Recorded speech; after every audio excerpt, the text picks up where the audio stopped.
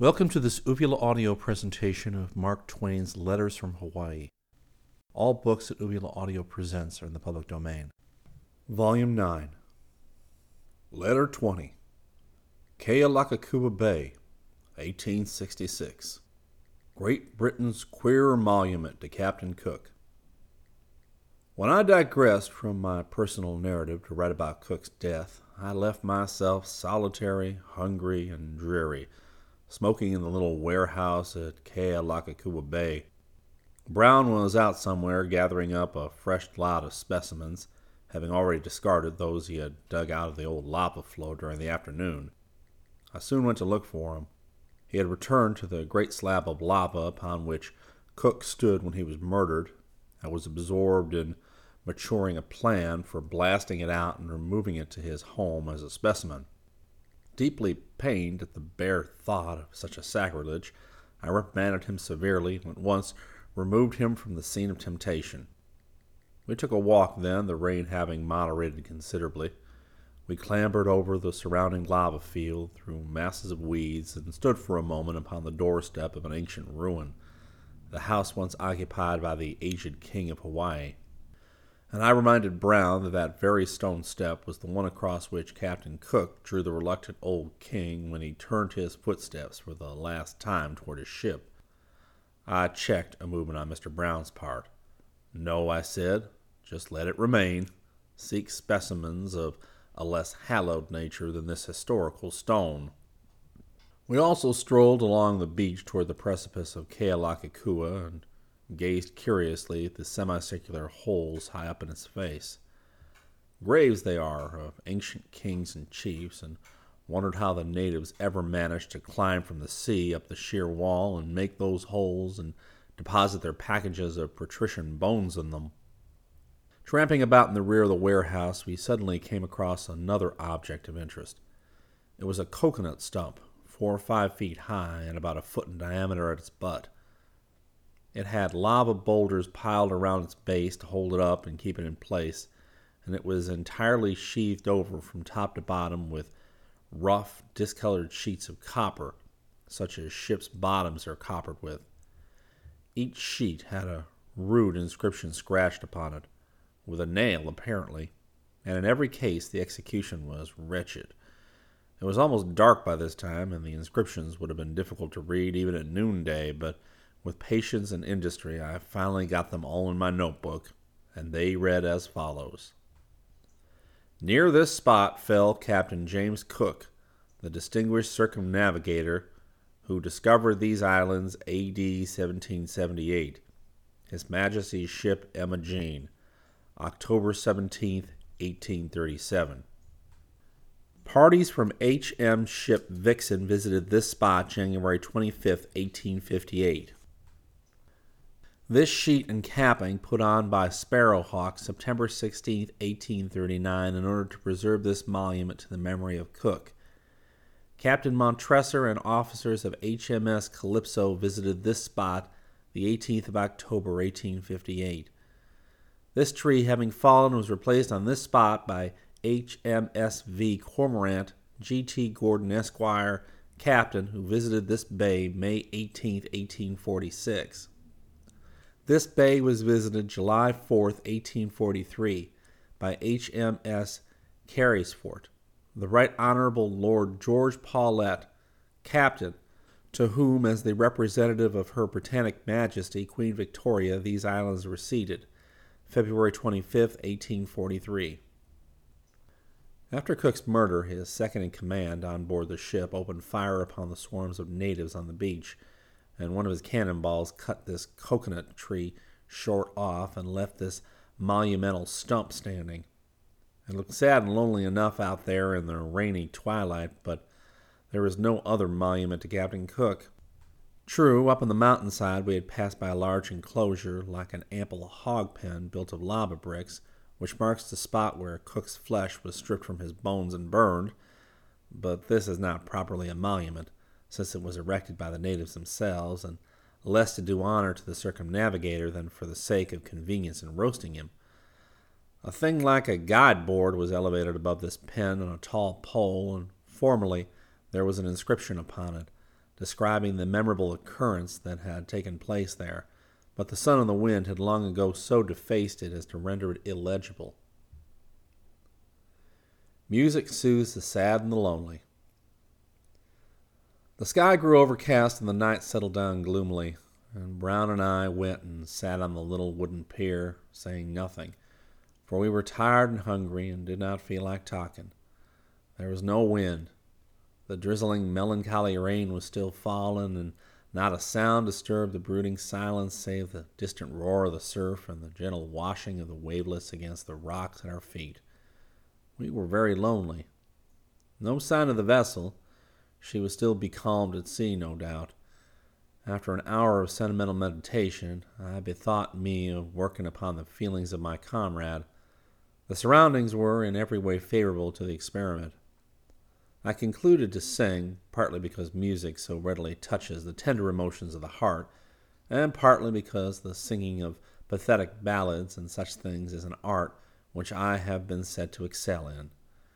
In a voice tremulous with feeling, I began, "Mid pleasures and palaces though we may roam, be it ever so humble, there's no place like home. There's no place like home, there's..." My poor friend rose up slowly and came and stood beside me and said, "Now look here, Twain, it ain't no time and it ain't no place for you to be going on that way. I'm hungry and I'm tired and I'm wet, and I ain't gonna be put upon and aggravated when I'm so miserable. If you was to start in on any more yowling like that, I'd shove you overboard. I would, by Jiminy." Poor vulgar creature, I said to myself. He knows no better. I have not the heart to blame him. How sad a lot is his, and how much he is to be pitied, in that his soul is dead to the heavenly charms of music. I cannot sing for this man. I cannot sing for him while he has that dangerous calm in his voice, at any rate. Hunger driveth to desperate enterprises. We spent another hour in silence and in profound depression of spirits. It was so gloomy and still and lonesome, with nothing human anywhere near save those bundles of dry, kingly bones sitting in the face of the cliff. Finally, Brown said it was hard to have to sit still and starve with plenty of delicious food and drink just beyond our reach. Rich young coconuts.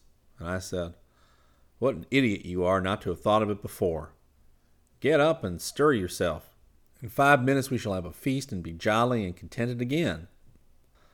The thought was cheering in the last degree, and in a few moments we were in the grove of cocoa palms, and their ragged plumes were dimly visible through the wet haze high above our heads. I embraced one of the smooth, slender trunks with the thought of climbing it, but it looked very far to the top, and of course there were no knots or branches to assist the climber. And so I sighed and walked sorrowfully away. "Thunder, what was that?" I said. It was only Brown. He had discharged a prodigious lava block at the top of the tree, and it fell back to the earth with a crash that tore up the dead silence of the place like an avalanche. As soon as I understood the nature of the case, I recognized the excellence of his idea. I said as much to Brown and told him to fire another volley. I cannot throw lava blocks with any precision, never having been used to them, and therefore I apportioned our labor with that fact in view, and signified to Brown that he would only have to knock the coconuts down. I would pick them up myself. Brown let drive another boulder. It went singing through the air and just grazed a cluster of nuts hanging 50 feet above the ground. "Well done," I said. "Try it again." And he did so, and the result was precisely the same. "Well done again," I said. "Move your hind side a shade to the left. Let her have it again." Brown sent another boulder hurtling through the dingy air. Too much elevation, just passed over the coconut tuft. "Steady, lad. You scatter too much. Now, 1, 2, fire." The next missile clove through the tuft, and a couple of long, slender leaves came floating down to the earth. "Good," I said. "Depress your piece a line." Brown paused and panted like an exhausted dog, and then wiped some perspiration from his face. "A quart of it," he said, and discarded his coat and vest and cravat. The next shot fell short, and he said, "I'm letting down. Them large boulders are monstrous responsible rocks to send up there, but they're rough on the arms. He then sent a dozen smaller stones in quick succession after the fruit, and some of them struck in the right places, but the result was nothing. I said he should stop and rest a while. Oh, never mind. I don't care to take any advantage. I don't want to rest until you do, but it's singular to me how you always happen to divide up the work the way you do. I'm to knock 'em down and you're to pick 'em up. I'm of the opinion that you're going to wear yourself down just to nothing but skin and bones on this trip if you ain't more careful. Oh, don't mind about me resting. I can't be tired. I hove only about 11 tons of rocks up there into that Liberty pole. Mr. Brown, I'm surprised at you. This is mutiny. Oh, well, I don't care what it is. Mutiny, sass, or what you please. I'm so hungry I don't care for nothing now. It was on my lips to correct his loathsome grammar, but I considered the dire extremity he was in, and withheld the deserved reproof. After some time spent in mutely longing for the coveted fruit, I suggested to Brown that maybe he should climb the tree and I hold his hat. His hunger was so great he finally concluded to try it. His exercise had made him ravenous, but the experiment was not a success. With infinite labor and a great deal of awkwardly constructed swearing, he managed to get up about 30 feet, and then he came to an uncommonly smooth place and began to slide slowly but surely back down. He clasped the tree with his arms and legs and tried to save himself, but he had got too much sternway and the thing was impossible. He dragged for a few feet and then shot down like an arrow. It's taboo, he said sadly. Let's go back to the pier. The transom in my trousers is all fetched away and the legs of them are riddled with rags and ribbons. Wish I was drunk or dead or something. Anything so as to be out of this misery. I glanced over my shoulders as we walked along and observed that some of the clouds had parted and left a dim, lighted doorway through to the skies beyond. In this place, as an ebony frame, our majestic palm stood up and reared its graceful crest aloft. The slender stem was a clean black line, the feathers of the plume, some erect and some projecting horizontally, and some drooping a little and others hanging languidly down toward the earth, were all sharply cut against the smooth gray background. A beautiful, beautiful tree is the cocoa palm, I said fervently. I don't see it, said Brown resentfully. People that haven't clumb one are always dribbling about how pretty it is, and when they make pictures of these hot countries, they always shove one of the ragged things into the foreground.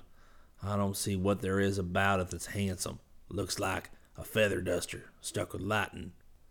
Perceiving that Brown's mutilated pantaloons were disturbing his gentle spirit, I said no more. Providentially saved from starvation. Toward midnight, a native boy came down from the uplands to see if the Boomerang had got in yet, and we chartered him for subsistence service. For the sum of 12.5 cents in coin, he agreed to furnish coconuts, enough for a dozen men at 5 minutes' notice.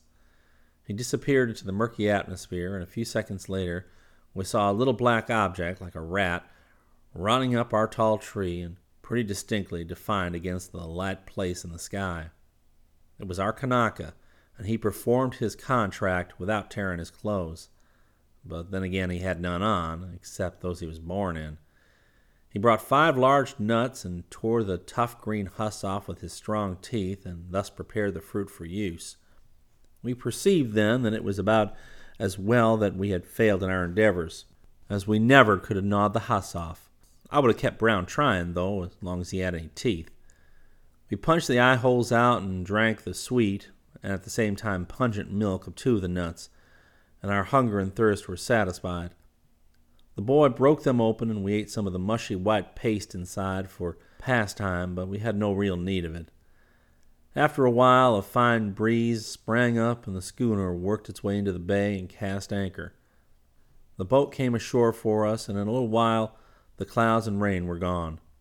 The moon was beaming tranquilly down on the land and sea, and we two were stretched upon the deck, sleeping the refreshing sleep and dreaming the happy dreams that are only vouchsafed to the weary and the innocent. Mark Twain. Letter 21. Kealakekua Bay, July 1866. A funny scrap of history. In my last letter, I spoke of the old coconut stump, all covered with copper plates, bearing inscriptions commemorating the visits of various British naval commanders to Captain Cook's death place at Kealakekua Bay. The most magniloquent of these is left by the Right Honorable Lord George Paulet, to whom, as the representative of Her Britannic Majesty Queen Victoria, the Sandwich Islands were ceded, February 25, 1843. Lord George, if he is alive yet, would like to tear off that plate and destroy it, no doubt. He was fearfully snubbed by his government shortly afterwards for his acts as Her Majesty's representative upon the occasion to which he refers with such manifest satisfaction. A pestilent fellow by the name of Charlton had been Great Britain's consul to Honolulu for many years. He seems to have employed his time by sweating, fuming, and growling about everything and everybody, in acquiring property by devious and inscrutable ways, in blackguarding the Hawaiian government and the missionaries, in scheming for the transfer of the islands to the British Crown, in getting the king drunk and laboring to keep him so, in working to secure a foothold for the Catholic religion when its priests had been repeatedly forbidden by the king to settle in the country, in promptly raising thunder every time an opportunity offered, and in making himself prominently disagreeable and a shining nuisance at all times. You will thus perceive that Charlton had a good deal of business on his hands. There was a heap of trouble on the old man's mind. He was sued in the courts upon one occasion for a debt of long standing amounting to £3,000, and judgment rendered against him. This made him lively. He swore like an army in Flanders, but it was to no avail. The case was afterwards carefully examined twice, once by a commission of distinguished English gentlemen and once by the law officers of the British Crown, and the Hawaiian court's decision was sustained in both instances. His property was attached, and one Skinner, a relative who had $10,000 in the bank, got ready to purchase it when it should be sold at execution. So far, so good. Several other English residents had been worsted in lawsuits. They and Charlton became loud in their denunciation of what they termed a want of justice in the Hawaiian courts. The suits were all afterwards examined by the law officers of the British Crown, and the Hawaiian courts sustained as in Charlton's case. Charlton got disgusted and wrote a sassy letter to the king and left suddenly for England, conferring his consulate for the time being upon a kindred spirit named Simpson, a bitter traducer of the Hawaiian government, an officer whom the government at once refused to recognize. Charlton left with Simpson a demand upon the government for possession of a large and exceedingly valuable tract of land in Honolulu, alleged to have been transferred to him by a deed duly signed by a native gentleman who had never owned the property and whose character for probity was such that no one would believe he would ever have been guilty of such a proceeding. Charity compels us to presume that the versatile Charlton forged the deed. The boundaries, if specified, were kind of vaguely defined. It contained no mention of a consideration for value received. It had been held in abeyance and unmentioned for 20 years, and its signers and witnesses were long since dead. It was a shaky instrument altogether. On his way to England, Charlton met with my Lord George in a Queen's ship and laid his grievances before him, and then went on. My lord sailed straight to Honolulu and began to make trouble. Under threats of bombarding the town, he compelled the king to make the questionable deed good to the person having charge of Charlton's property interest, and demanded the reception of the new council, and demanded that all those suits, a great number, which had been decided adversely to Englishmen, including many which had been settled by amicable arbitration between the parties, should be tried over again, and by juries composed entirely of Englishmen, although the written law provided that half the panel should be English, and therefore, of course, the demand could not be complied with without a tyrannical assumption of power by the king. He stopped the seizure and sale of Charlton's property. He brought in a little bill, gotten up by the newly created and promptly emasculated Consul Simpson, for $117,000, and some odd charge enough to bust the Hawaiian exchequer 2 or 3 times over, to use a popular missionary term. for all manner of imaginary damages sustained by British subjects at divers and sundry times, and among the items was one demanding $3,000 to indemnify Skinner for having kept his $10,000 lying idle for 4 months, expecting to invest it in Charlton's property, and then not getting a chance to do it on account of Lord George having stopped the sale. An exceedingly nice party was Lord George, take him all around. For days and nights together, the unhappy Kamehameha III was in bitterest distress. He could not pay the bill, and the law gave him no power to comply with the other demands. He and his ministers of state pleaded for mercy, for time to remodel the laws to suit the emergency, but Lord George refused steadfastly to accede to either request, and finally, in tribulation and sorrow, the king told him to take the islands to do with them as he would. He knew no other way. His government was too weak to maintain its rights against Great Britain. And so Lord George took them and set up his government and hauled down the Royal Hawaiian ensign and hoisted the English colors over the archipelago. And the sad king notified his people of the event in a proclamation which is touching in its simple eloquence. Where are you, chiefs, people, and commons from my ancestors, and people from foreign lands? Hear ye, I make known to you that I am in perplexity by reason of difficulties, into which I have been brought without cause. Therefore I have given away the life of our land, hear ye. But my rule over you, my people, and your privileges will continue, for I have hope that the life of the island will be restored when my conduct is justified. Kamehameha III. And then I suppose my Lord George Paulet, temporarily king of the Sandwich Islands, went complacently skirmishing around his dominions in his ship and feeding fat on glory, for we find him 4 months later visiting Kalalakakua Bay and nailing his rusty sheet of copper to the memorial stump set up to glorify the great cook, and imagining no doubt that his visit had conferred immortality upon a name which had only possessed celebrity before. But my lord's happiness was not to last long. His superior officer, Rear Admiral Thomas, arrived at Honolulu a week or two afterwards, and as soon as he understood the case, he immediately showed the new government the door and restored Kamehameha to all his ancient powers and privileges. It was the 31st of July, 1843. There was immense rejoicing on Honolulu that day. The Hawaiian flag was flung up to the breeze. The king and as many of his people as could get into the great stone church went there to pray, and the balance got drunk. The 31st of July is Independence Day in the Sandwich Islands, and consequently, in these times there are 2 grand holidays on the islands in the month of July. The Americans celebrate the 4th with great pomp and circumstance, and the natives outdo them if they can on the 31st, and the speeches disgorged upon both occasions are regularly inflicted in cold blood upon the people by the newspapers that have a dreary fashion of coming out just a level week after one has forgotten any given circumstance they talk about. A lucrative office.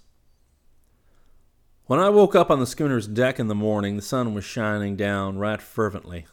Everybody was astir and Brown was gone. Gone in a canoe to Captain Cook's side of the bay, the captain said.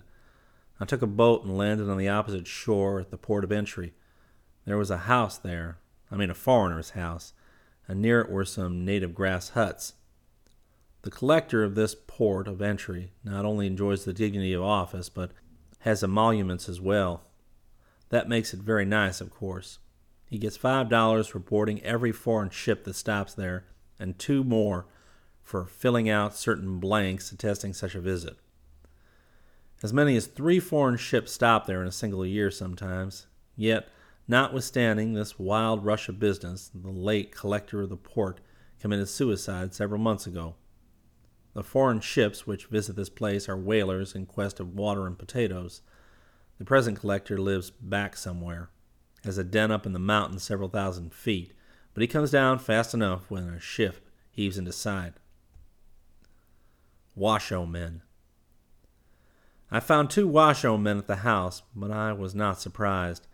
I believe if a man were to go to perdition itself, he would find Washoe men there, though not so thick, maybe, as in the other place. The holy place. 200 yards from the house was the ruins of the pagan temple of Lono, so desecrated by Captain Cook when he was pretending to be that deity. Its low, rude walls look about as they did when he saw them, no doubt.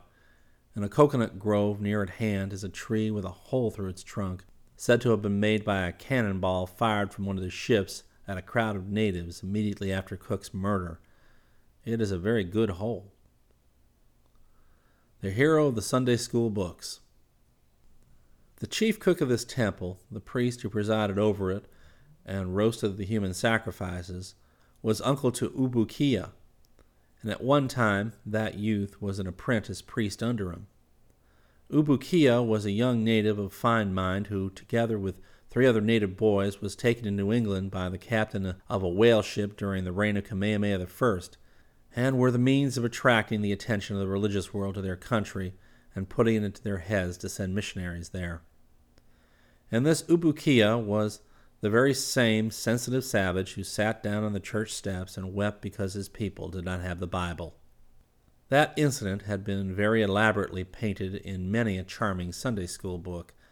Aye, and told so plaintively and so tenderly that I have cried over it in Sunday school myself, on general principles, although at a time when I did not know much and could not understand why the people of the Sandwich Islands need care a cent about it as long as they did not know there was a Bible at all.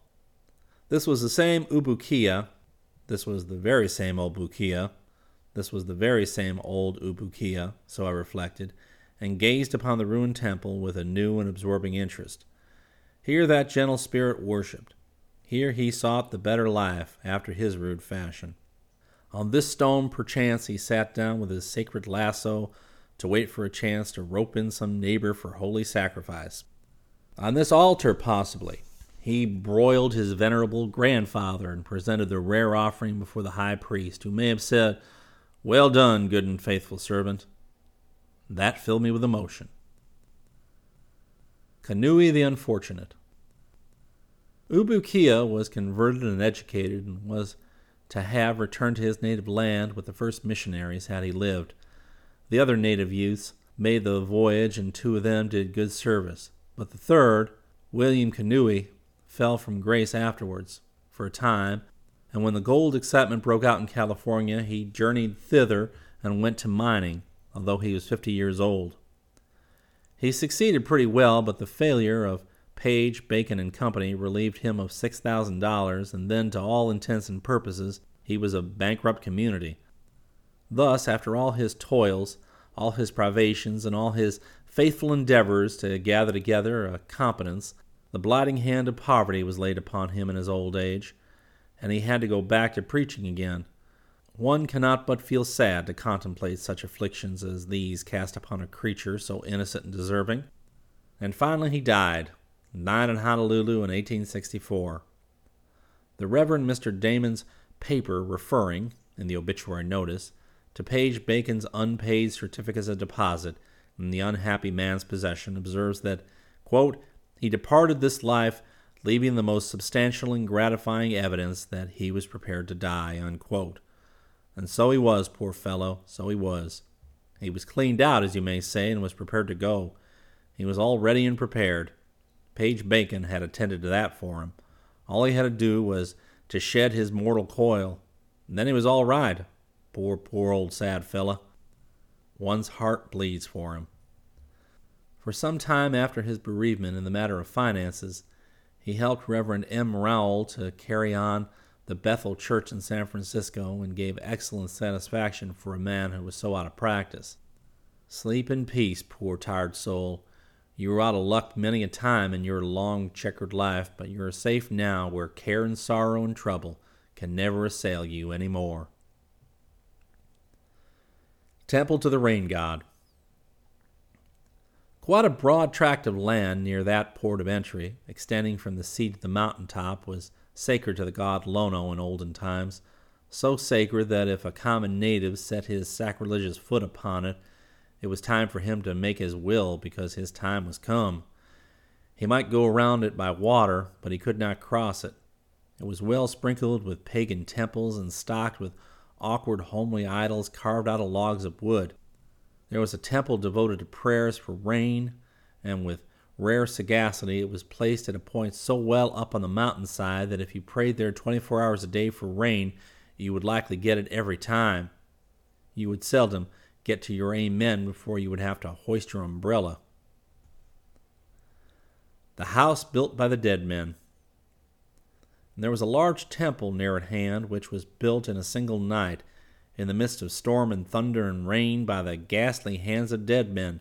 Tradition says that by the weird glare of the lightning, a noiseless multitude of phantoms were seen at their strange labor, far up the mountain-side in the dead of night, flitting hither and thither and bearing great lava blocks clasped in their nerveless fingers, appearing and disappearing as the fitful lightning fell upon their pallid forms and faded away again.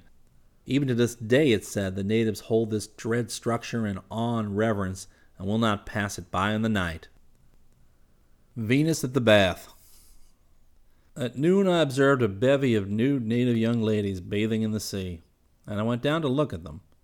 But with a prudery which seems to be characteristic of that sex everywhere, they all plunged in with a lying scream, and when they rose to the surface, they only just poked their heads out and showed no disposition to proceed any farther in the same direction. I was naturally irritated by such conduct, and therefore I piled my clothes up on a boulder at the edge of the sea and went down to them and kept the wenches in the water until they were pretty well used up. I had them in the door, as the missionaries say. I was comfortable, and I just let them beg. I thought I would freeze them out, maybe, but it was impractical. I finally gave it up and went away, hoping that the rebuke I had given them would not be lost upon them. I went and undressed and went in myself, and then they went out. I never saw such singular perversity. Shortly, a party of children of both sexes came floundering around me, and then I quit and left the Pacific Ocean in their possession. The shameless Brown.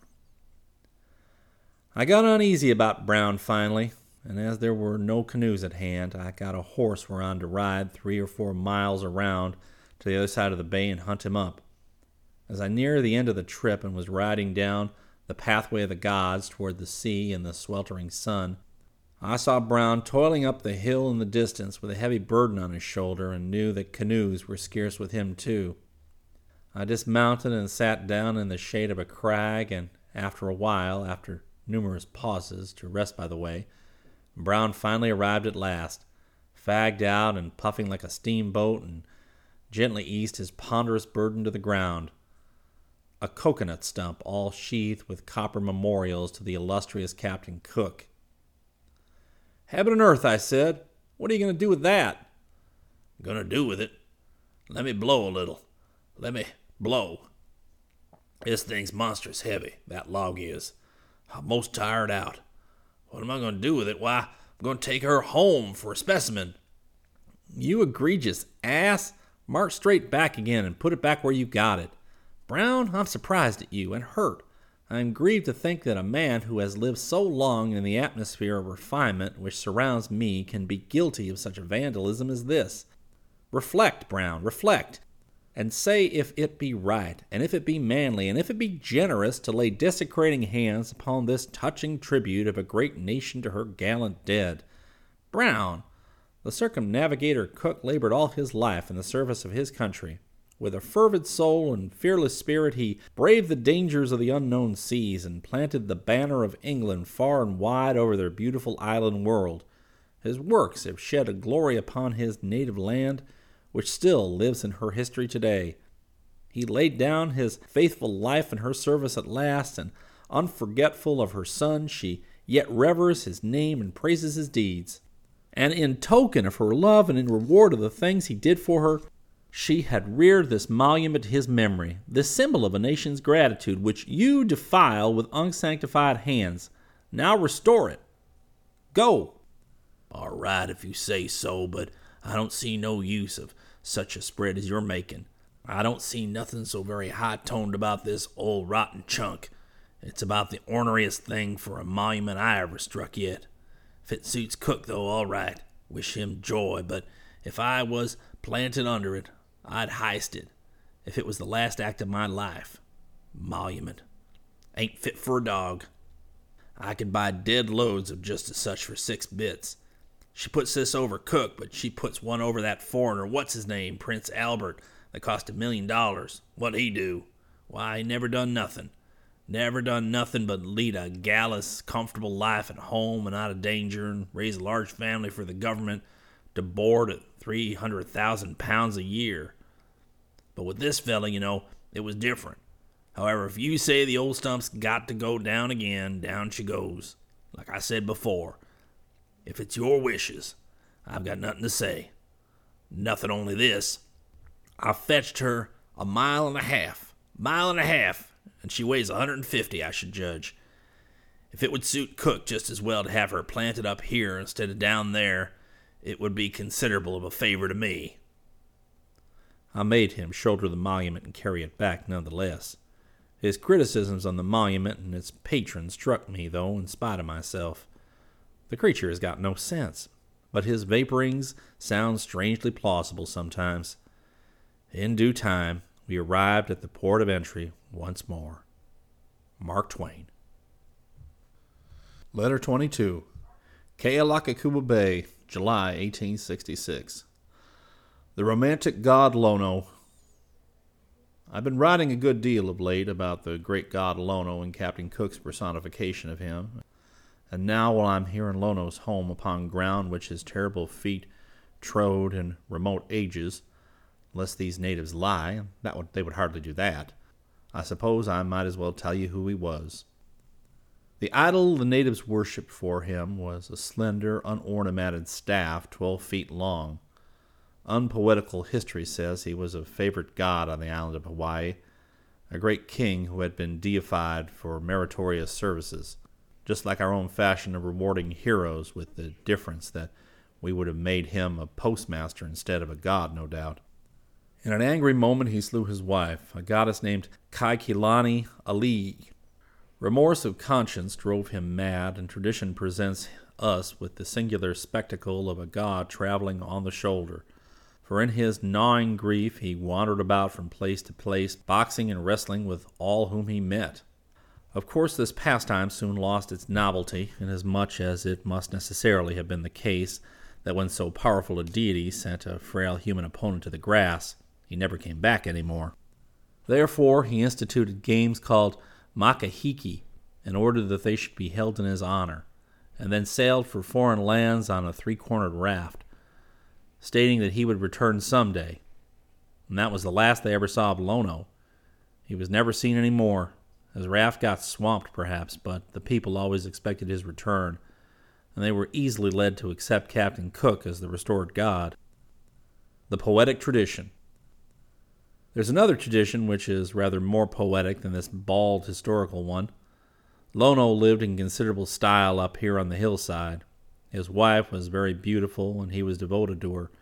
One day he overheard a stranger proposing an elopement to her, and without waiting to hear her reply, he took the stranger's life and then upbraided Kaikilani so harshly that her sensitive nature was wounded to the quick. She went away in tears, and Lono began to repent of his hasty conduct almost before she was out of sight. He sat himself down under a coconut tree to await her return, intending to receive her with such tokens of affection and contrition as should restore her confidence and drive all sorrow from her heart. But hour after hour winged its tardy flight, and yet she did not come back. The sun went down and left him desolate. His all-wise instincts may have warned him that the separation was final, but he hoped on nonetheless, and when darkness was heavy, he built a beacon fire at his door to guide the wanderer home again, if by any chance she had lost her way. But the night waxed and waned and brought another day, but not the goddess. Lono hurried forth and sought her far and wide, but found no trace of her. At night he set his beacon fire again and kept his lone watch, but still she came not. And a new day found him a despairing, broken-hearted god. His misery could no longer brook suspense and solitude, and he set out to look for her.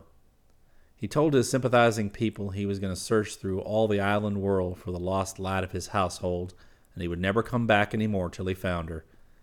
The natives always implicitly believed he was still pursuing his patient quest, and that he would find his peerless spouse again some day, and come back. And so for ages they waited and watched, in trusting simplicity for his return.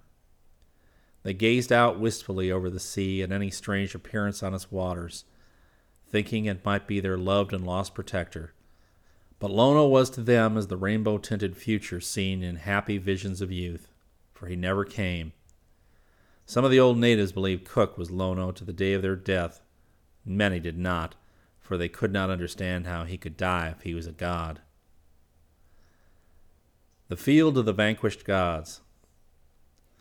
Only a mile or so from Kealakekua Bay is a spot of historic interest, the place where the last battle was fought for idolatry. Of course, we visited it and came away as wise as most people do who go and gaze upon such memories of the past when in an unreflective mood.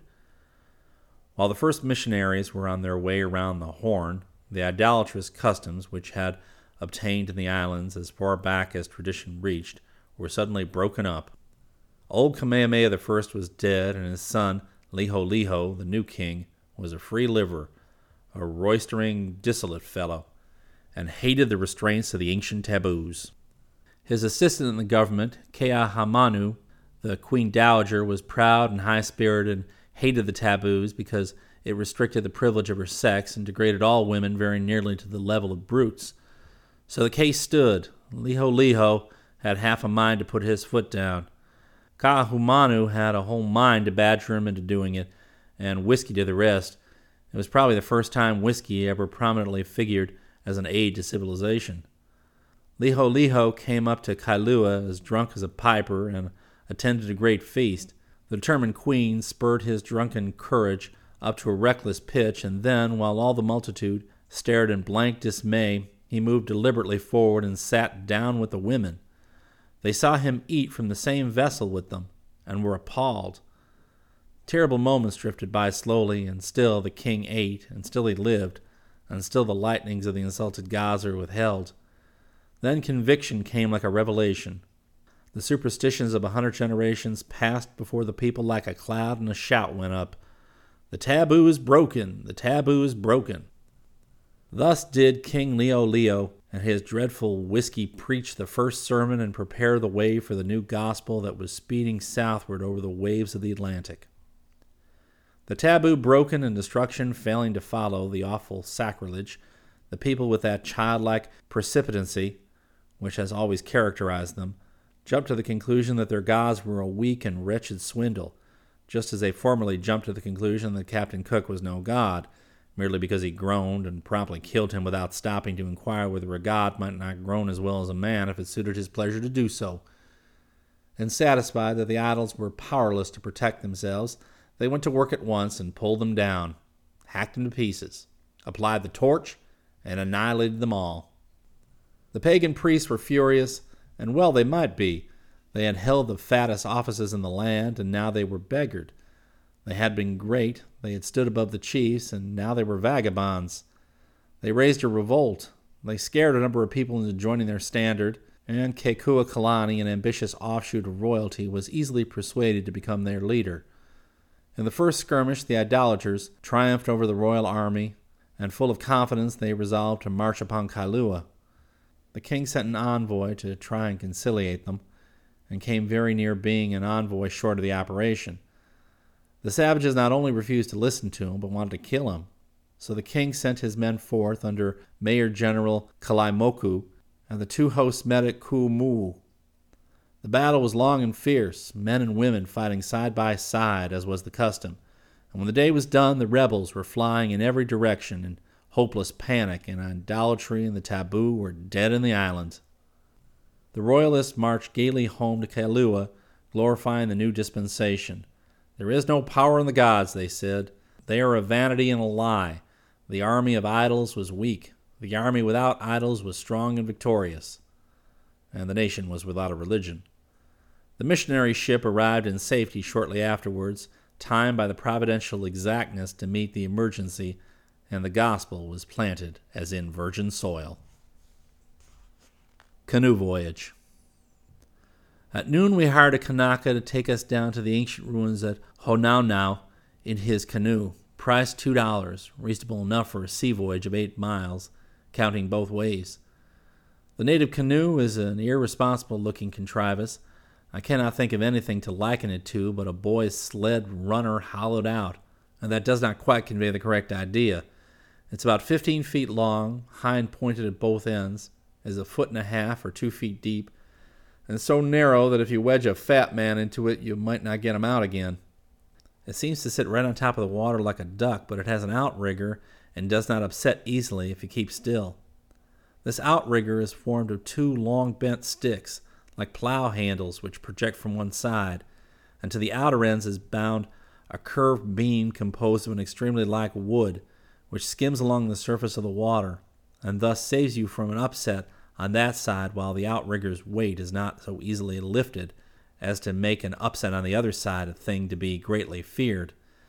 Still, until one gets used to sitting perched upon this knife blade, he's apt to reason within himself that it would be more comfortable if there was just an outrigger on the other side also. Sleepy scenery.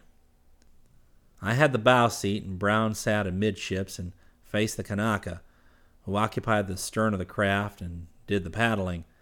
With the first stroke, the trim shell of a thing shot out from the shore like an arrow. There was not much to see while we were out in the shallow water of the reef. It was past time to look down into the limpid depths at large bunches of branching coral, the unique shrubbery of the sea. We lost that, though, when we got out into the dead blue water of the deep. But we had the picture of the surf, then, dashing so angrily against the crag-bound shore and sending a foaming spray high into the air. There was interest in this beetling border, too, for it was honeycombed with quaint caves and arches and tunnels, and had a rude semblance of the dilapidated architecture of ruined keeps and castles rising out of the restless sea. When this novelty ceased to be a novelty, we had to turn our eyes shoreward and gaze at the long mountain with its rich green forest stretching up into the curtaining clouds, and at the specks of houses in the rearward distance, and the diminished schooner riding sleepily in the anchor at the bay.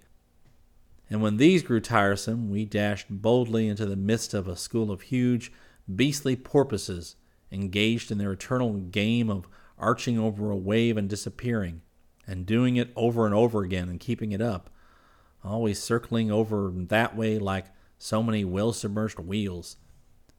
But the porpoises wheeled themselves away, and then we were thrown upon our own resources. It didn't take many minutes to discover that the sun was blazing like a bonfire and that the weather was of melting temperature. It had a drowsing effect, too, and when Brown attempted to open a conversation, I let him close it again for lack of encouragement. I expected he would begin on the Kanaka, and he did. Fine day, John. E ole iki. I took that to mean I don't know, and as equivalent to I don't understand you. Sort of sultry, though. E ole iki. You're right. At least I'll let it go at that. Anyway, makes you sweat considerable, don't it? E ole iki. Right again, likely. You better take a bath when you get down here to Honau now.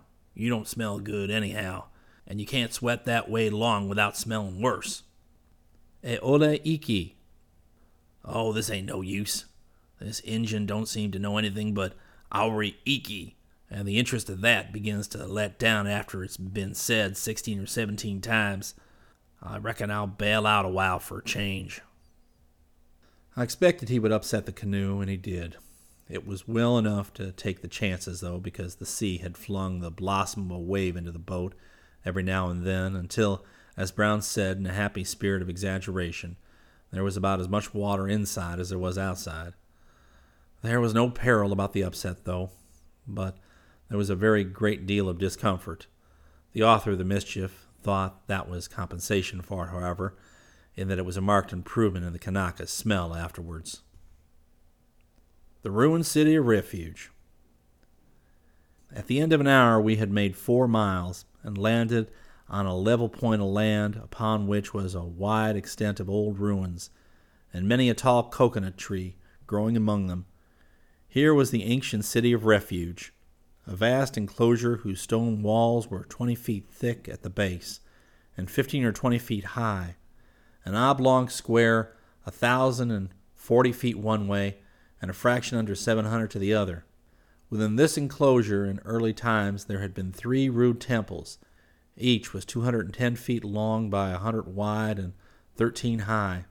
In those days, if a man killed another anywhere on the island, the relatives of the deceased were privileged to take the murderer's life, and then a chase for life and liberty began.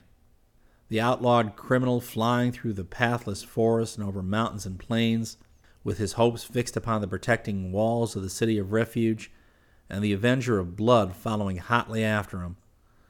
Sometimes the race was kept up to the very gates of the temple, and the panting pair sped through long files of excited natives who watched the contest with flashing eye and dilated nostril, encouraging the hunted refugee with sharp, inspirited ejaculations, and sending up ringing shouts of exultation when the saving gates closed upon him and the cheated pursuer sank exhausted at the threshold.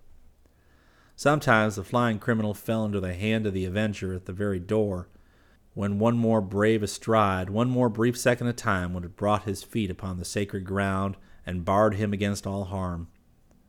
Where do these isolated pagans get this idea of a city of refuge from, this ancient Jewish custom? This old sanctuary was sacred to all, even to rebels in arms and invading armies. Once within its walls, and confession made to the priest and absolution obtained, the wretched with a price on his head could go forth without fear or danger. He was taboo, and to harm him was death. The routed rebels and the lost battle for idolatry fled to this place to claim sanctuary, and many were thus saved.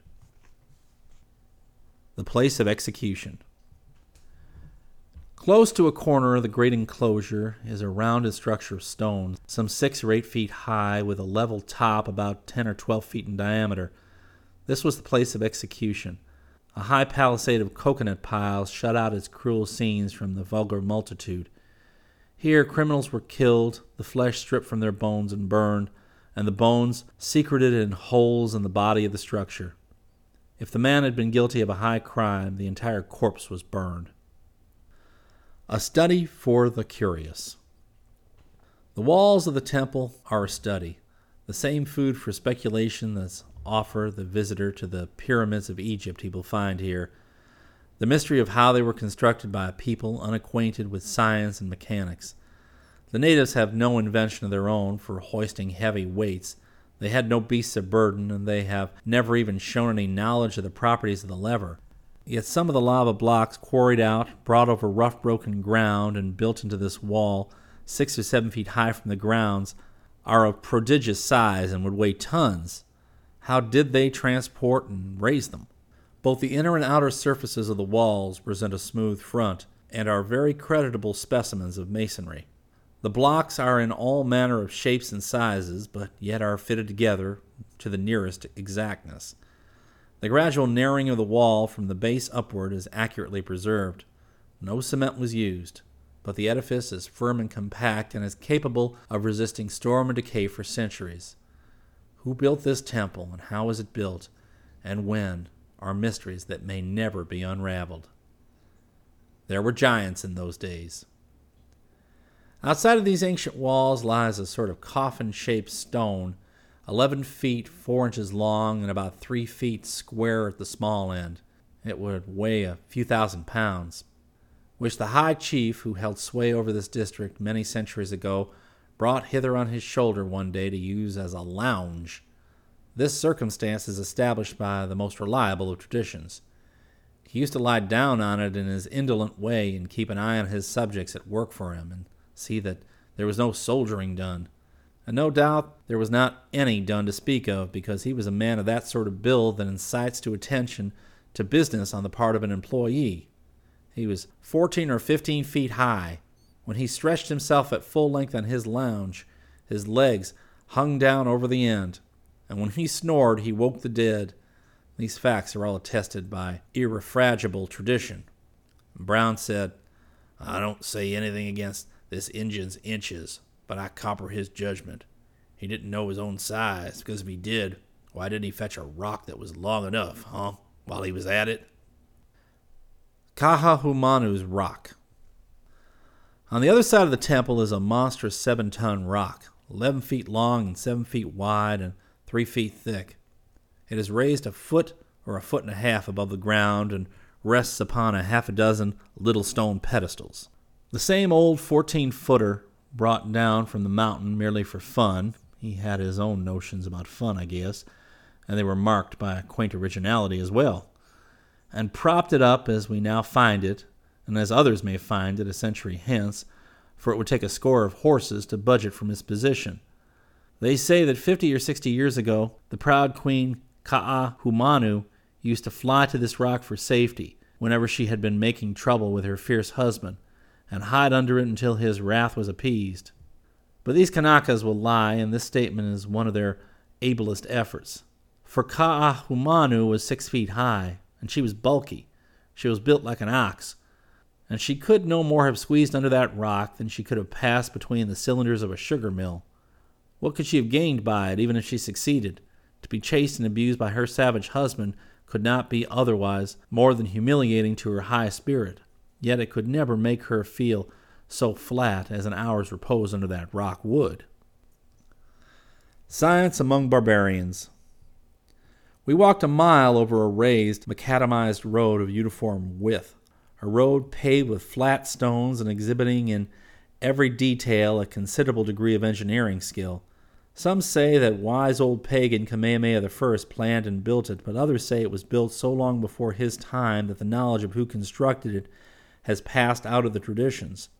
In either case, however, as the handiwork of an untaught and degraded race, it is a thing of pleasing interest. The stones are worn and smooth and pushed apart in places, so that the road has the exact appearance of those ancient paved highways leading out of Rome, which one sees in pictures. A petrified Niagara. The object of our tramp was to visit a great natural curiosity at the base of the foothills, a congealed cascade of lava. Some old forgotten volcanic eruption sent its broad river of fire down the mountainside here, and it poured down in a great torrent from an overhanging bluff some 50 feet high to the ground below. The flaming torrent cooled in the winds from the sea and remains there today, all seamed and frothed and rippled, like a petrified Niagara. It's very picturesque, and withal so natural that one might almost imagine it still flowed. A smaller stream trickled over the cliff and built up an isolated pyramid about 30 feet high, which has the resemblance of a mass of large gnarled and knotted vines and roots and stems, intricately twisted and woven together. Nature's mining achievements.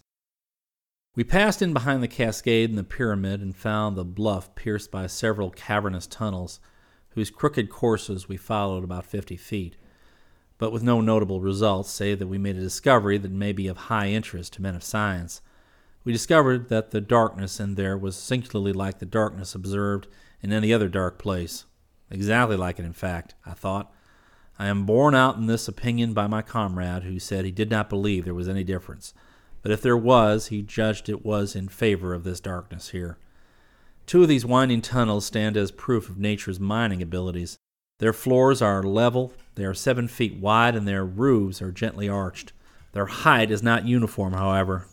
We passed through one 100 feet long, which leads through a spur of the hill and opens well out into the sheer wall of a precipice whose foot rests in the waves of the sea. It is a commodious tunnel, except that there are occasionally places in which one must stoop to pass under.